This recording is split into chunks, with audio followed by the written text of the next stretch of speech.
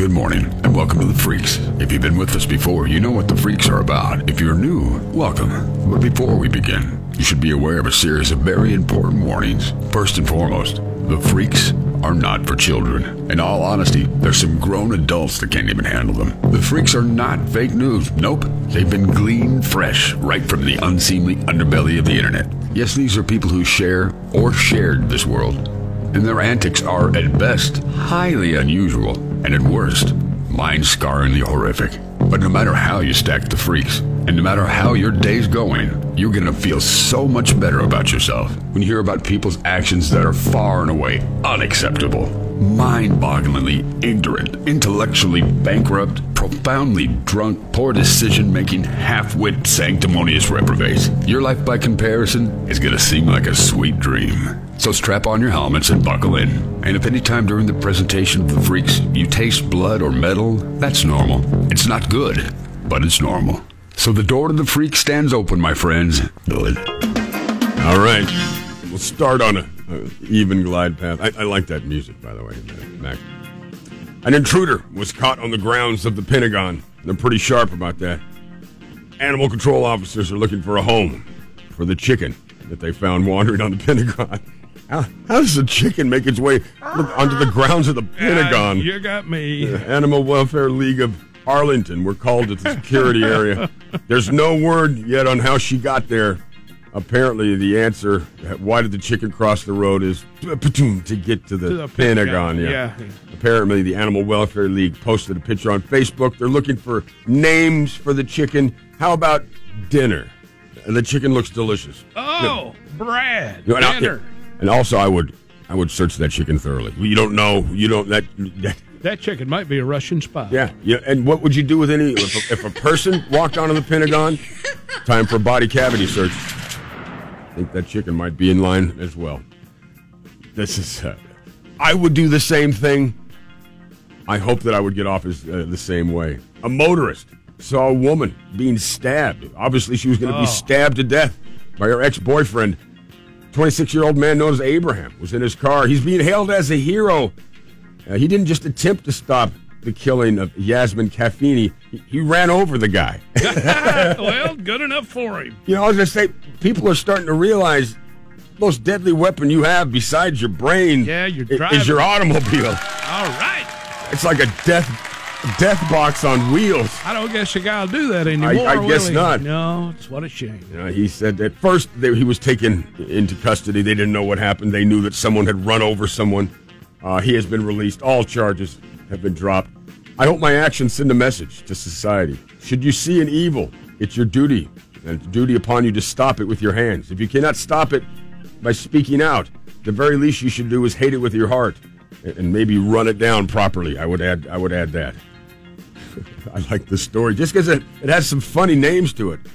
Goochland has a problem. Besides being called Goochland, it seems like a problem in itself. The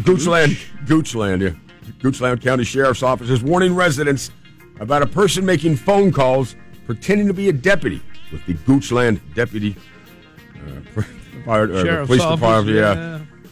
What they say is, what you need to do, you've been charged with something. What you need to do is get yourself a money order or a gift card. People, that ain't the way it works. They will never ever ask you. And this one, he wanted an iTunes card. If you'll go get an iTunes card. Since when is a police officer looking for an iTunes card? These aren't red flags, people. These are red bags over your head. Yeah, you ought to be ashamed if you get caught in this. It's terrible. I don't know how this even happens, Max. You know about the security in a judge's chamber. A decanter man was on trial for the 2017 killing of his wife. He walked out on the first day of his murder trial. Andreas Shackford, 45, was at the Morgan County Courthouse for the start of the trial, according to court documents. But at 1:45, as the jury was ready to start after the recess, he ain't there. Somehow he walked out. They don't know how. They're saying he's charged with killing a man found dead on a bathroom floor. So the guy walked out. I'm guessing he can't be far, but how does someone just walk out of a murder trial? Somebody wasn't doing their job. Usually they're you don't ever leave that person alone. Hey, aren't they like shackled even if they're dressed in a nice suit? No, the judges don't like them to be shackled. Oh, they don't? No, they don't want that to influence the jury. Maybe that gives you the appearance of guilt. Huh? Yes, yeah. The appearance of mobility, that's for sure. I can understand it. They need to look like they just were drugging off the street. Now, some people might say that bears aren't dangerous. If you leave them alone, they'll leave you alone. They're calling this bear highly predatory. A brown bear woke up from hibernation, immediately killed 38 reindeer calves, and then 18 young moose. Well, he was hungry. You can't eat 18. Sounds like us in the cake this morning. 18 moose and 38 reindeer calves. Yeah, we barely ate 14 moose and maybe a handful of reindeer calves. And a couple of rabbits. The 13-year-old female was one of 15 brown bear species that researchers have tracked. They say such innate behaviors are related closely to personality. For instance, some people are just more aggressive than others. Okay? They also say research doesn't indicate that these highly predatory bears pose any more of a threat to humans. Of course they don't. They just slaughtered an entire nursery of moose and reindeer. That's not even killing for food. That's just like killing for fun at that point. Yeah, that's like the cowboys and the buffalo. All right, let's take a quick break. Coming back with our final. Welcome back to the Talk Monster WGOW final handful of freaks. You know, Punxsutawney Phil, that's his name, right? Punxsutawney Phil. Punxsutawney Phil, yeah. He's the most famous of the groundhog predictors. But there's not worth a darn as a weatherman, though. There's others out there. He just happens to be the most famous. One of them is New Jersey's weather predictor, Milltown Mel.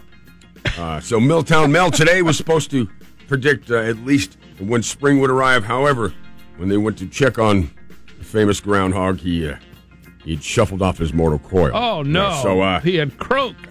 They say he crossed over the Rainbow Bridge. Is a nice way of saying that Milltown Mill is teats up. Yeah.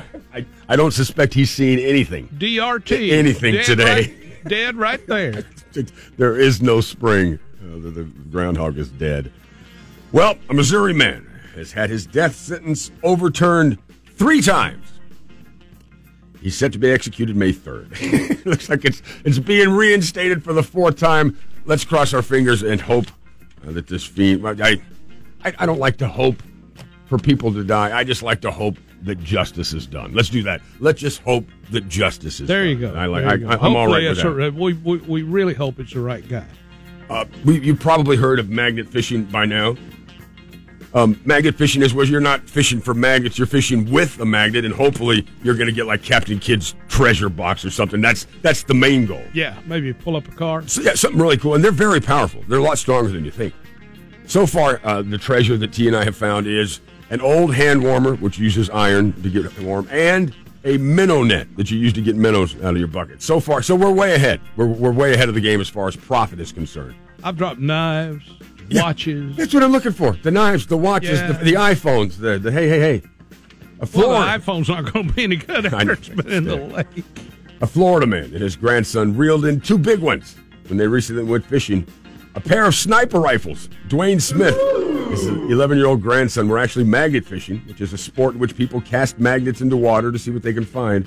After putting a 5-pound magnet into the canal in Princeton, the 2 pulled out a .50 caliber sniper rifle. A few minutes later, they tried again. They pulled up another one, adding to the mystery the fact that both guns' serial numbers have been filed off. The weapons are currently being tested and compared to evidence in an attempt to determine whether they were used in any known crimes. You know what with the numbers being filed off, I would think that would be a pretty good indication that some nefarious... Probably stolen, yeah. They were serious sniper rifles, not like the kind... They didn't look like a deer rifle. They looked like someone in the military would use it. Probably, that's probably what they were. Somebody snuck them back. I find this to be very, very cool. I am a Star Wars geek, but a YouTuber has created a real-life lightsaber that cuts through steel. A Russian man created his real-life lightsaber, just like the one used in Star Wars. The futuristic weapon, created by Alex Burkhan, has a plasma blade that retracts and reaches temperatures of more than 5,000 degrees, which is more than hot enough to slice through steel. Yeah. All my life, I was a great Star Wars fan, and the lightsaber was my most wanted gadget. For many years, I've collected ideas and spare parts He's not resting on his laurels. He's currently working on a real-life Iron Man suit. Wow. I guess. Now, how cool would that be to have a lightsaber, Max? That'd be cool. My wife would use it on me, though. Although I've cut myself plenty of times with just a real good old-fashioned knife. Yeah. At least it would be cauterized, I'm assuming. I'd be in with a lightsaber. Deep trouble. All right, this is going to be our last story. And this one comes from so close, from Catoosa County, right in the very county that I live in. And it just goes to show criminals be stupid. I love stupid criminals. Here's how you turn selfies into mugshots. Authorities in Catoosa County, Georgia, got a big break.